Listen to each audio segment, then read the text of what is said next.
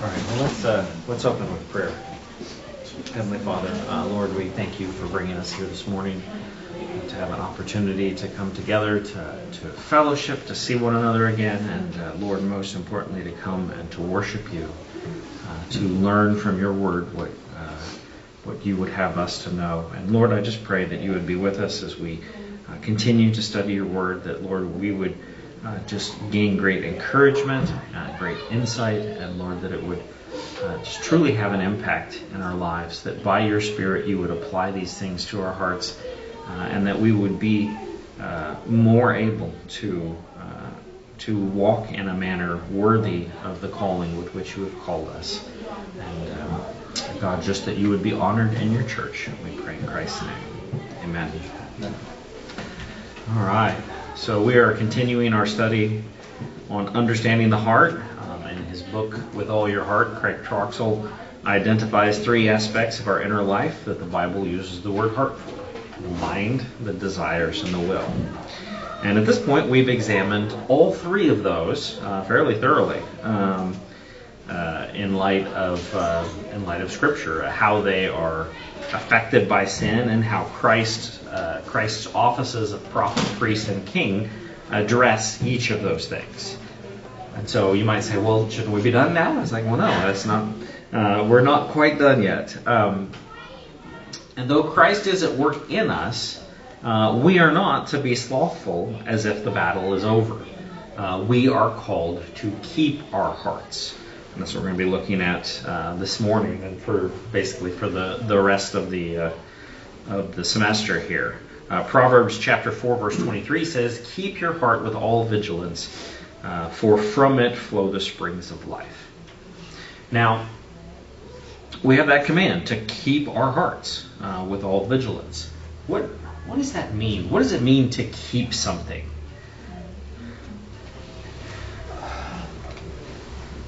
I say, in this context, it's really more like protect or guard. Mm-hmm. Mm-hmm. To protect or guard, yeah. Definitely the idea of it's like it's kind of like you've got it there. You know, Christ has redeemed our hearts, but we don't want to let things drift away. We want to protect. And here in Proverbs, it's interesting. It's where it says keep your heart with all vigilance. It literally means keep your heart with all keeping. Just kind of an interesting way that it appears in the Hebrew, but it's translated there with all vigilance. What does that mean? Why does it say? I mean, an idea of like when we're keeping our hearts, we're protecting our hearts. Why does it say with all vigilance or with all keeping? Well, I mean, the devil is actively working against us. Mm-hmm. He's trying to make us fall, make us stumble, right. And we cannot be passive in our faith. Mm-hmm. Right. So it's hard work, right? We have to work at it. And the reason, of course, is because from it flow the springs of life. Now, one of the things that you often see in Scripture in connection with this is the idea of keeping alert.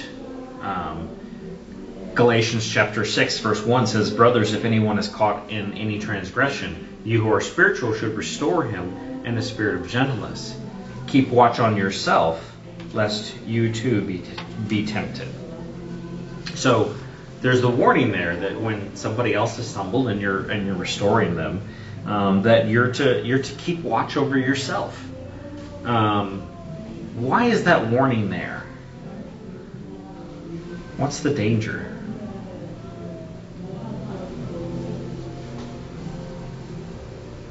Well, rather than you helping someone out, they could pull you in. I'm sorry? I'm sorry, I need to put these in. Rather than you trying to help someone up, someone could be pulling you down instead. Okay, yeah, that's certainly a possibility. That interaction can pull you down. There's also just the fact that like you could be distracted by that situation and just like not be tending to the things that you should. And another thing that can happen very easily, and probably this is the main thing, is that you could be very puffed up by the situation, where you're looking at that person, you're like, oh man, they're stumbling. It's like, I'm doing much better than that. And you start to have that pride and self-sufficiency. And that can really just like make it where you're not really working for your own sanctification in that instance. And so there's a real need that as you're dealing with the situation of somebody else sinning, that you also just be very aware that like this should be a warning to you that Christians are not perfect. Christians are not immune from stumbling and falling into sin. And so there's just that real importance that we still be alert, that we be, in a sense, almost more alert as we see other people fall into sin. Pastors in particular are encouraged to be alert. 1 Timothy chapter 4, verse 16, Paul says, "Keep close watch on yourself and on your teaching. Persist in this, for by doing so you will save both yourself and your hearers." And so there he's encouraging Timothy to be alert, to really watch what he's doing, and to really contemplate the fact that his alertness to his own situation is going to have an impact on everybody that he's teaching. And in Hebrews chapter 13, verse 17, the congregation there is commanded, "Obey your leaders and submit to them, for they are keeping watch over your souls, as those who will have to give an account. Let them do this with joy and not with groaning, for that would be of no advantage to you." And so our leaders are in a position where they're keeping watch over our souls, and they will have to give an account for how well they did on that. So they have this really strong encouragement to be alert, to be keeping their heart, to be watching over themselves. Now, does this mean that we can just relax since our pastors are keeping watch over us? No, we all have to struggle with this, right? 2 John verse 8 says, "Watch yourselves, so that you may not lose what we have worked for, but may win a full reward." Just over and over again, Scripture warns us to be alert, to keep watching, to really pay attention to what's going on. Keeping our hearts is vitally important. All of your thoughts, attitudes, wants, fears, and resolutions are generated from this one point, and all your words and actions are governed by this one place. I mean, when you think about it, it's like everything you do, everything you think, everything you say, it's all driven by your heart, by your mind, by your desires, and by your will. Those are the things that drive everything you say and do. And so it's vitally important that we watch over our hearts. You can apply yourself to everything else in life with great energy and success. But if you neglect the heart, then you've missed the crucial thing. Now, in the Old Testament, the Hebrew word for keep, it means to guard, to watch over, or to pay careful attention to. The word contains two closely related ideas. On the one hand, keeping includes preserving, watching over something to sustain its health and soundness. Psalm 31 verse 23 says, "Love the Lord, all you his saints. The Lord preserves the faithful, but abundantly repays the one who acts in pride." And so there, God is preserving his people. Isaiah chapter 26 verse 3, "You keep him in perfect peace whose mind is stayed on you because he trusts in you." And so the people that are trusting in God, God is preserving their peace. So it's the idea of preserving. And then on the other hand, keeping includes the idea of protecting, watching over something to defend it from danger and to guard its safety. Psalm 12 verse 7 says, "You, O Lord, will keep them. You will guard us from this generation forever." And Proverbs chapter 2 verses 7 and 8, "He stores up sound wisdom for the upright. He is a shield to those who walk in integrity, guarding the paths of justice and watching over the way of his saints. So that's God's work of guarding us, of protecting us. And so these are two ideas that we have in terms of keeping, and we're going to kind of unpack both of these to kind of look at like how it is that we can preserve and nourish and keep a healthy heart, but then also how we can protect our heart from the assaults that come against it. So preserving. When we think about preserving, again, we're not specifically talking about protecting. We're talking about keeping it basically in fit form so that when the assaults come, it's prepared. How can we do that? How can we preserve our hearts? Any thoughts? I mean, I have the ways that Troxel has laid out here, but any thoughts before we delve into that? How can we preserve our hearts? Practicing spiritual disciplines. Okay. I say being in the Scripture, being in prayer, being with the body of Christ in church, communion. Yeah. All of our spiritual disciplines. Yeah. That's an excellent answer. That's basically where Troxel goes. That's what you would expect. The main thing that we're going to talk about here is being in the Word, is Scripture, and there's a danger. One of the reasons that it's important that we be in Scripture is that there's a danger that we will overestimate our strengths and virtue and underestimate our weakness and faults. When you consider a verse that we've looked at multiple times as we've looked at this study, Jeremiah chapter 17, verse 9, the heart is deceitful above all things and desperately sick. Who can understand it? So we have this idea that our heart is deceitful, that even as redeemed people, our heart will deceive us. And when we try to take stock and say, okay, how healthy are we? How prepared are we to deal with temptation? Our heart might just want to trick us, and it might try to hide from us the sins that it wants to grab hold of and keep and not repent of. And so we need Scripture for this very reason. We need Scripture to evaluate our hearts. James talks about the way that Scripture has an impact on us in this way. James chapter 1, beginning in verse 22, he says, "But be doers of the word and not hearers only, deceiving yourselves. For if anyone is a hearer of the word and not a doer, he is like a man who looks intently at his natural face in a mirror. For he looks at himself and goes away and at once forgets what he is like. But the one who looks into the perfect law, the law of liberty, and perseveres, being no hearer who forgets, but a doer who acts, he will be blessed in his doing." And so there, we see like two reactions to looking at the Word, whether it actually has an impact on your life and you become a doer of the Word, or whether you just look at it and you forget it and you move on. But the important point for what we're talking about this morning is that the Scripture is going to reveal your heart. It's going to show you what's truly there, and what it is that God requires of you. It examines your heart. You think of Hebrews chapter 4, that the Word of God is living and active, and that it's able to penetrate our hearts. It's able to see what's really there. Psalm 139, verses 23 and 24, the prayer is, "Search me, O God, and know my heart.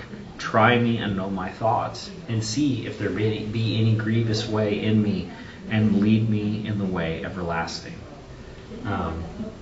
The fact is that we can just so often deceive ourselves, and we need God to alert us to the sin that is in us, to help us to actually see those things and to repent of them, and to really strive to fight against those sins, because we can just so easily deceive ourselves. So we need the Word in order to inform us, to help us to see those things. A lot of times we can look at our lives and we can see, we're behaving exactly as we should. And there can be a tendency to look at the small sins in our life and say, oh, well, those aren't really important. And while we should realize that God is merciful and He's not about to zap us every time we screw up, we should still take those sins seriously, even the tiny little sins. Luke chapter 16, verse 10 says, one who is faithful in a very little is also faithful in much, and one who is dishonest in very little is also dishonest in much. And so if we look at the small sins in our life and say, oh, it's no big deal, there's probably going to be the instances where the big sins are just going to be brushed aside as well. We really need to have the right attitude that all sin is an offense against God, and we need to fight against those things. Realizing, of course, we're not going to be perfectly sanctified in this life, but we need to take sin seriously. Small sins lead to big sins as well.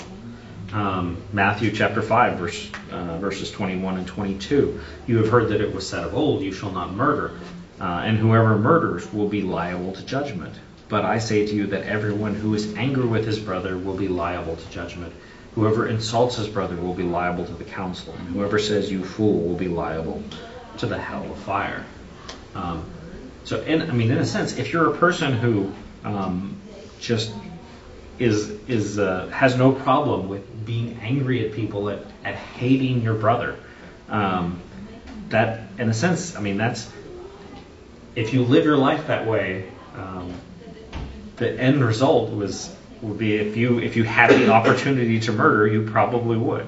Now that's not to say that, well, if you still wouldn't murder, then hating your brother is okay, because hating your brother is only bad because it leads to murder. That's not the case. It's still sinful. It's still very wicked if we hate our brother, but it can lead to greater sins if we entertain those sins, if we allow them to live and fester in our hearts. Another one from the same general area of Scripture, Matthew chapter 5, verses 27 and 28. You have heard that it was said, do not commit adultery, but I say to you that everyone who looks at a woman with lustful intent has already committed adultery with her in his heart. The fact is that when people commit adultery, most of the time they've just been letting their lust have free reign over their life before that. It's the smaller sin leads to the bigger sin. Again, lust itself, that attitude of the heart is sinful. It's something that we should fight against, but it will eventually lead to something worse if we give it free reign. And it's there are so many sins that are hidden from view. There are sins that we can indulge in and nobody sees them. And so if our motivation is simply to look holy to other people, we can in a sense we can indulge in these sins. But there are grave consequences for that. And so we need Scripture to help us to see these things. Nobody's going to come up to you and say, I noticed that you were lusting. Unless you're just you're just doing something very obvious. But nobody's gonna come up to you and call you on the sins that are hidden in your heart. And so we need Scripture. We need to be reading Scripture, understanding Scripture, so that these things are exposed in our hearts and we can take them to God and say, God, forgive me of this and help me to overcome it.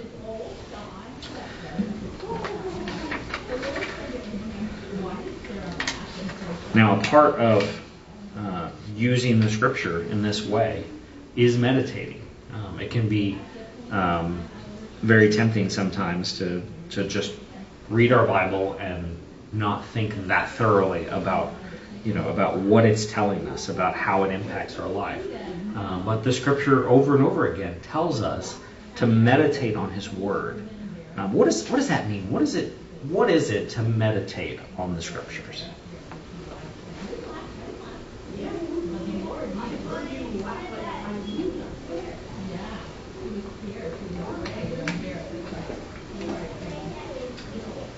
Any thoughts?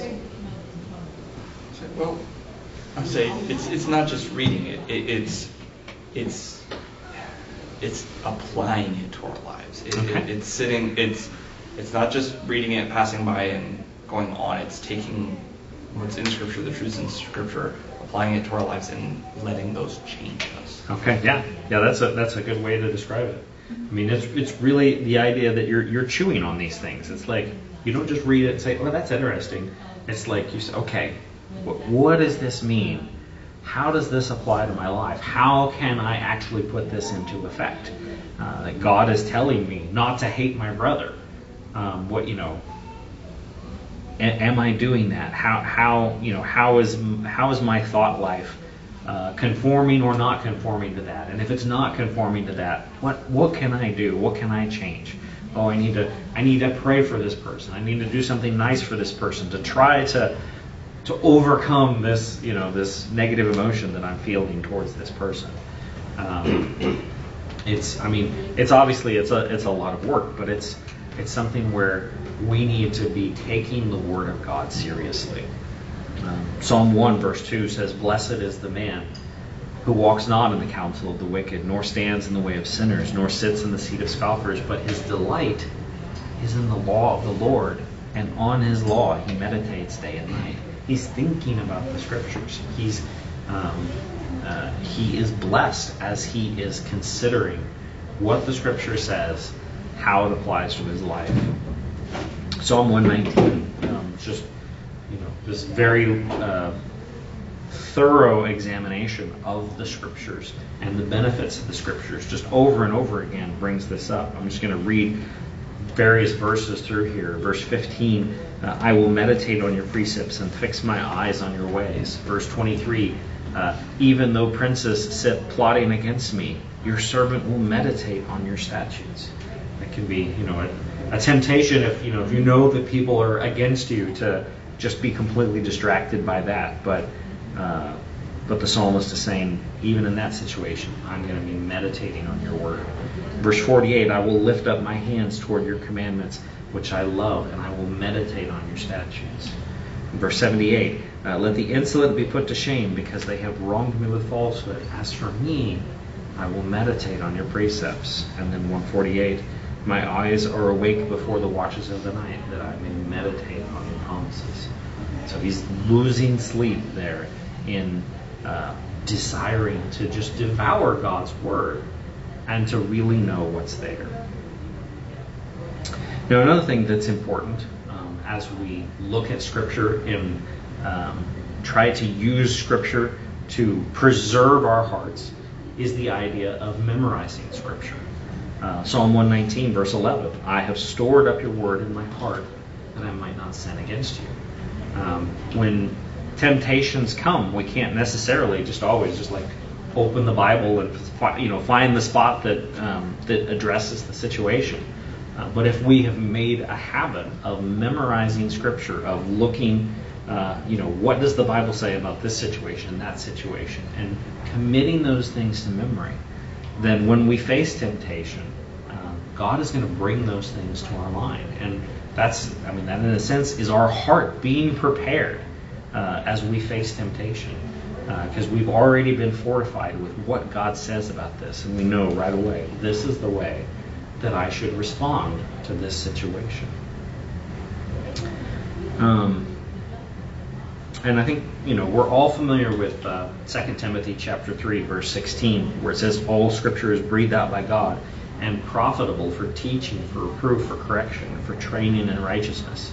But one thing that perhaps people miss there is that, if Scripture is profitable for these things, if it's profitable for training us in righteousness, then we need to read it like it is profitable for those things.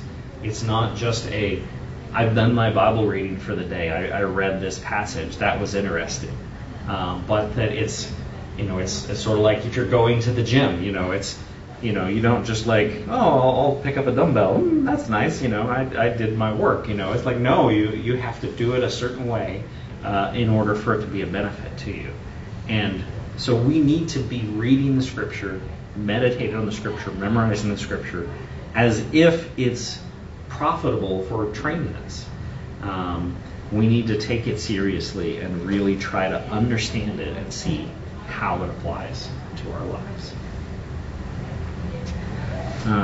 Another thing that Troxel covers here, and I'm sure he's not trying to exclude all the various godly disciplines, but he specifically hits on the Lord's Supper as well. The Spirit ministers the same grace to our hearts through the Lord's Supper. In it we see, smell, and taste the symbols of gospel blessing. 1 Corinthians chapter 10, verses 16 and 17. The cup of blessing that we bless, is it not a participation in the blood of Christ? The bread that we break, is it not a participation in the body of Christ? By faith, we are nourished in the Lord's Supper, resulting in a heart that is resilient to the power of sin. Just as we partake of that, God uses that by the Spirit to strengthen our hearts, to enable us to be more prepared to deal with the trials that we will experience as the world, the flesh, and the devil attempt to pull our hearts away from God. Any thoughts or questions on the idea then of preserving the heart?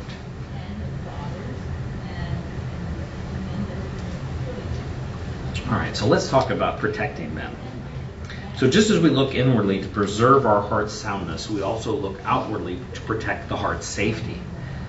This means that just as we take seriously the unseen urges deep within, so we also must heed the invisible powers that lurk without.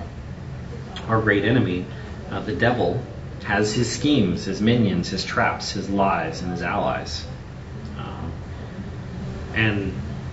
The devil just works through all sorts of things, both externally and internally. James 1:14 says, "But each person is tempted when he is lured or enticed by his own desires." And so that is one of the things that attacks us. We're attacked by our own desires, and we need to be aware of those things and to guard against those. But often our attacks are coming from without, and there are spiritual forces that are at work that are trying to cause us to fall. Ephesians chapter 6, verse 12. "For we do not wrestle against flesh and blood, but against the rulers, against the authorities, against the cosmic powers over this present darkness, against the spiritual forces of evil in the heavenly places." So we must guard our hearts against the temptations that arise from within our hearts and those that arise from the world. And I mean just from without, whether it be from the world or whether it be from the power of Satan.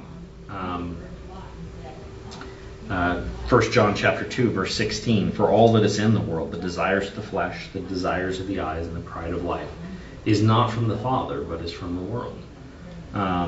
And so there's these forces that are at work in us, that are attacking us. And we have to be able to guard our hearts, to be able to protect against these attacks.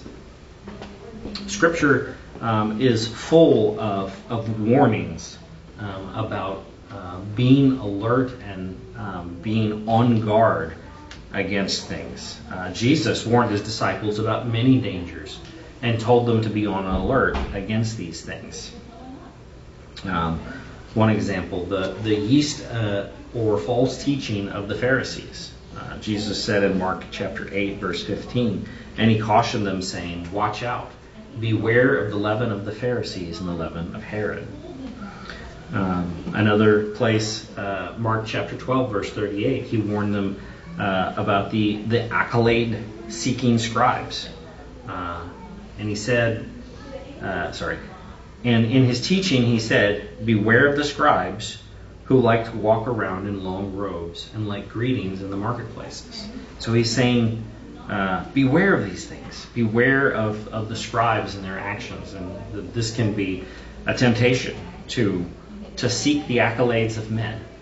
This is something that is gonna assault you, and you need to be aware of these things. This is something you don't want to just be passive about. You need to be actively on the alert against these things. False prophets. Matthew chapter 7, verse 15. Beware of false prophets who come to you in sheep's clothing, but inwardly are ravenous wolves. There are many false teachers in our day, and we need to make sure that we know our doctrine, that we are paying attention both to what we should know and what false teachers are saying. Oftentimes, I encounter Christians who think that it was like, well, we should just read the Bible and leave it at that, and then that'll answer all false teachers. And the reality is, we need to focus on the Scripture to help us to deal with false teachers. But oftentimes, false teachers will cloak their false teaching in terminology that can be very hard to spot. And so, if we spend some amount of time, looking at like who are the false teachers out there, what types of things are they saying, then it can be much easier to spot them when people start using that type of language. So we definitely need to be aware of those things. Jesus warned against the desire for material wealth. Luke chapter 12, verse 15, and he said to them, "Take care and be on your guard against all covetousness, for one's life does not consist in the abundance of his possessions." So this is something that, again, we don't want to just be passive about this, but we want to be on guard against these things. These are things that are going to assault us. Deception as well. Matthew chapter 24, verse 4, and Jesus said to them, "See to it that no one leads you astray." That's something that we need to be very alert about. People are going to try to lead us astray. There are many wolves who come in and appear to be sheep and are trying to lead you astray. And also those who don't even pretend to be Christian. They will attempt to lead you astray. The things that you see on television, the things that you see on internet, there are people who are trying to direct your thoughts, to direct the way that you think, in a way contrary to what Scripture says. And we're to be aware of these things, not just blindly accept whatever people say. Jesus warns about losing heart in prayer. In Luke chapter 18, verse 1, he told them a parable to the effect that they ought always to pray and not to lose heart. And finally, being ill-prepared for the Lord's return. Matthew chapter 24, verse 42, he says, "Therefore stay awake, for you do not know on what day your Lord is coming." Again, that requires alertness. We can so often just get tied up in things we're doing in this life. We have our families, we have our schooling, we have our jobs, we have just our hobbies, activities, all sorts of things that are going on in this world. And it's very easy to just keep thinking, it's like, oh, well, yeah, things are just going to keep going on the way they are. I'm going to make progress in the things I'm doing. But we need to be very aware, to be very alert, so that we don't just get wrapped up in ourselves. And many of the things that we're doing are good. They're just fine, but we need to make sure that we're always prepared, that we're always on the alert, because we don't want to be ill-prepared when the Lord returns. So how do we deal with the attacks that come our way? What should we do? Any thoughts on that?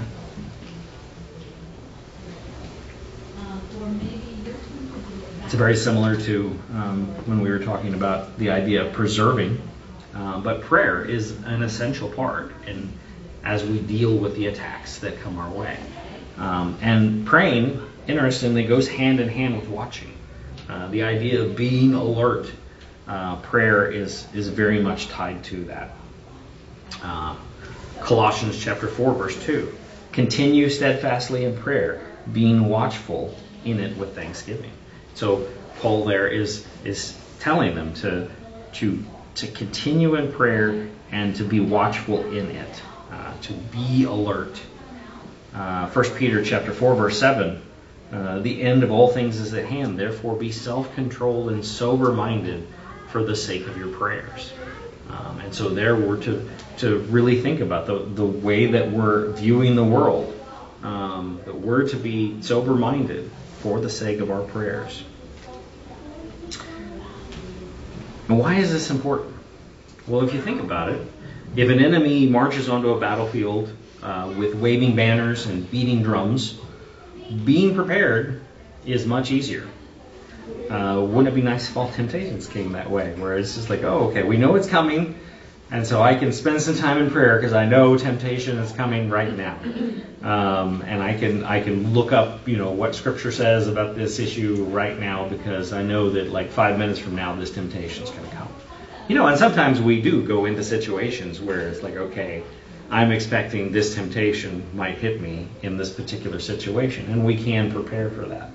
But often they assault us without warning, and we have no time to prepare. But if we watch and pray, we'll be ready at all times. It's very much like the idea of somebody who's on guard duty. If they're just falling asleep on the job or whatever, and then the enemy comes, they're not going to be ready. But if they're just always on the alert, if they're just always watching, then as soon as the enemy shows up, they're prepared. And so that's the way we ought to be. We ought to realize that these temptations, these attacks on our heart are going to be coming at times that we don't expect them. And we need to be alert. We need to be prepared. Ephesians chapter 6, verse 18, Paul says that we are, he says, praying at all times in the Spirit with all prayer and supplication.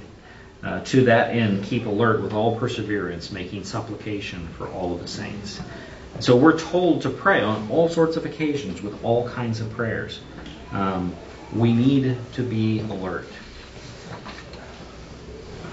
We need prayers of all kinds because the battle changes. The flank is constantly shifting. The temptations come in different ways, degrees, and times. We must avoid the extremes of either simply relying on God to fight the temptation for us or fighting the temptation in our own strength. We need prayers that nurture our submission to God and also encourage our resistance to the devil. James 4 verse 7 says, submit yourselves therefore to God, resist the devil, and he will flee from you. And so there, again, we're to be submissive to God. We're to rely on him.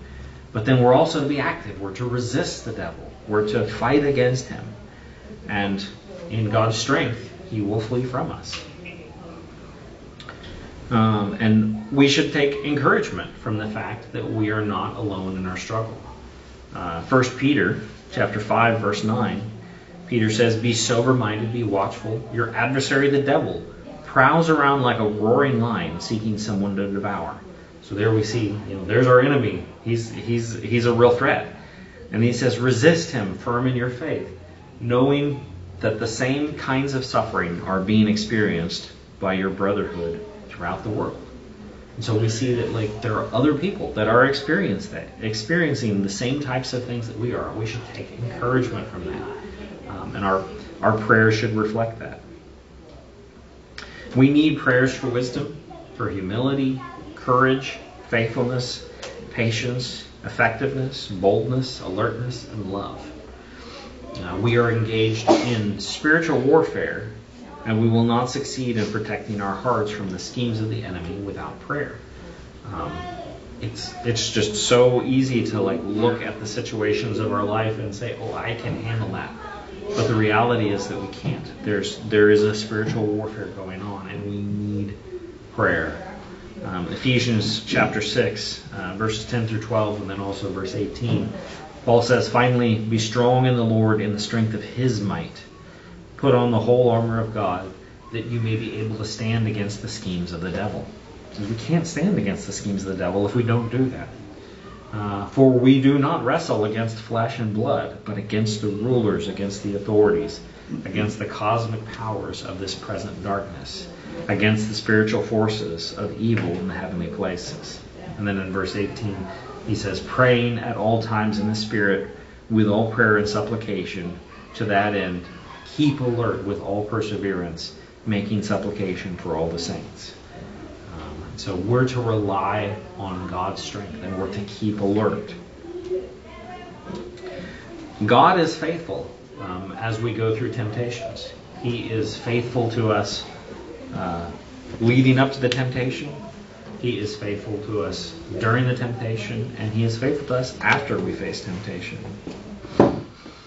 Before the temptation, as it's leading up to it, He filters temptations based on our ability and provides a way of escape. I'm sure all of you know 1 Corinthians chapter 10, verse 13. No temptation has overtaken you that is not common to man.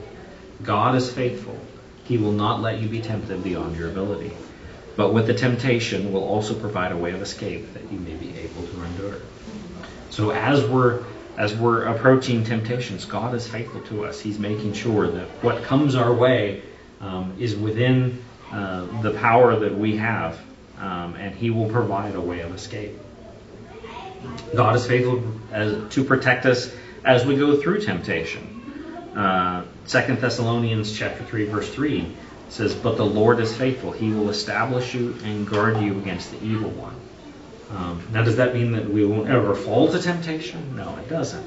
But when you consider, like a good example is Peter. Peter, Jesus told him specifically, it's like, Satan has asked to sift you as wheat, but I have prayed for you that your faith may not fail. And so, but there's he realizes that Peter is going to deny him, but he still is going to preserve Peter through that and restore him afterwards. And so God is faithful to us as we go through temptation.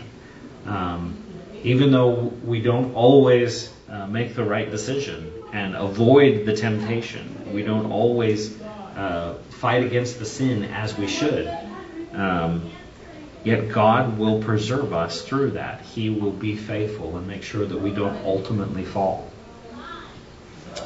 And finally, if we fall into temptation and confess our sins, God is faithful to forgive us.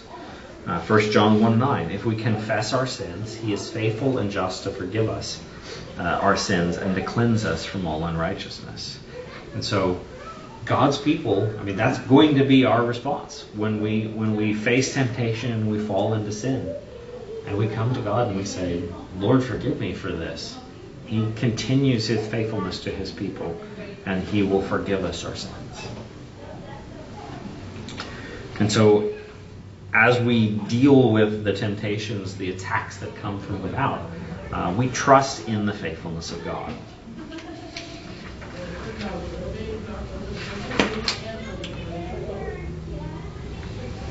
And even when we do fail to resist the temptation and we fall, such defeats will teach us that we must not rely on our own strength and wisdom, despite our sincere resolutions. The battles that rage around us and inside us are greater than ourselves. But prayer is also our pipeline to the one who is greater than all.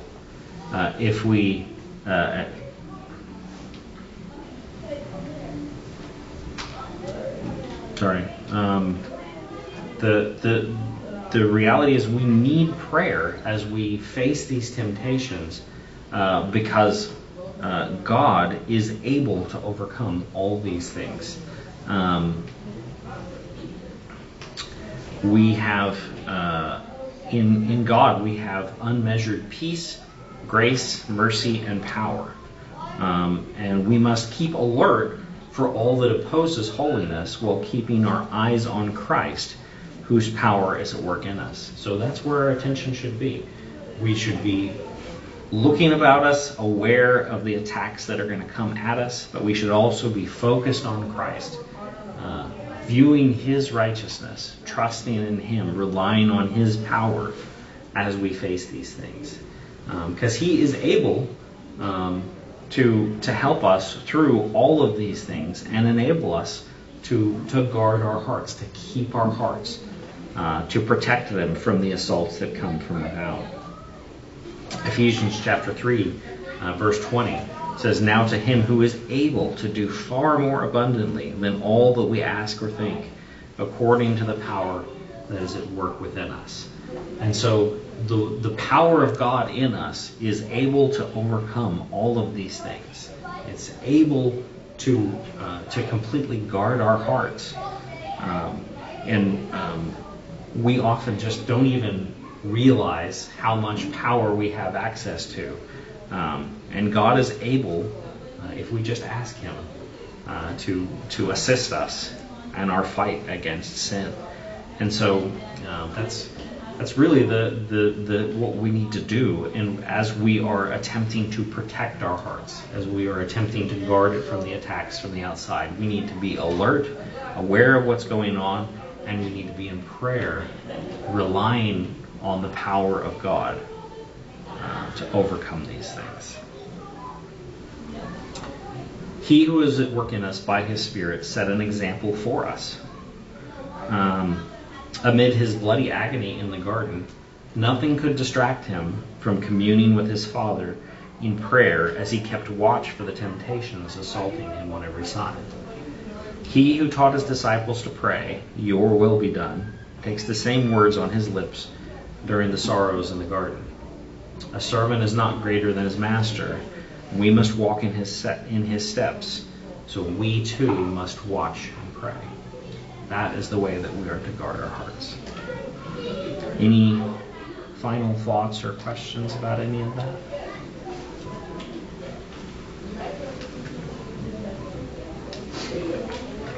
Well, we're a little early finishing, but next week, Lord willing, we will consider the role of our eyes and our ears as gatekeepers over what gains access to our heart. And so we're going to be looking at that, and that one of the ways that we guard our hearts, that we protect it, is by considering, what do we allow to enter our hearts through our eyes and through our ears.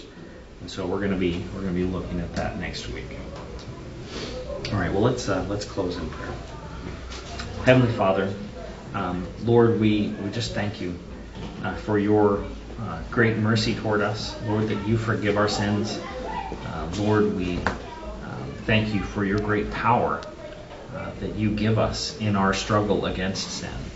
And God, I pray that we would be diligent to use the spiritual disciplines to have healthy hearts that are able to resist temptation. And Lord, that we would be constantly on the alert, that we would be in prayer, that we would be relying on Your strength. And God, that You would enable us just by Your Spirit to fight against temptation, to live in a manner worthy of You. And Lord, that You would be honored in Your church. We pray in Christ's name. Amen.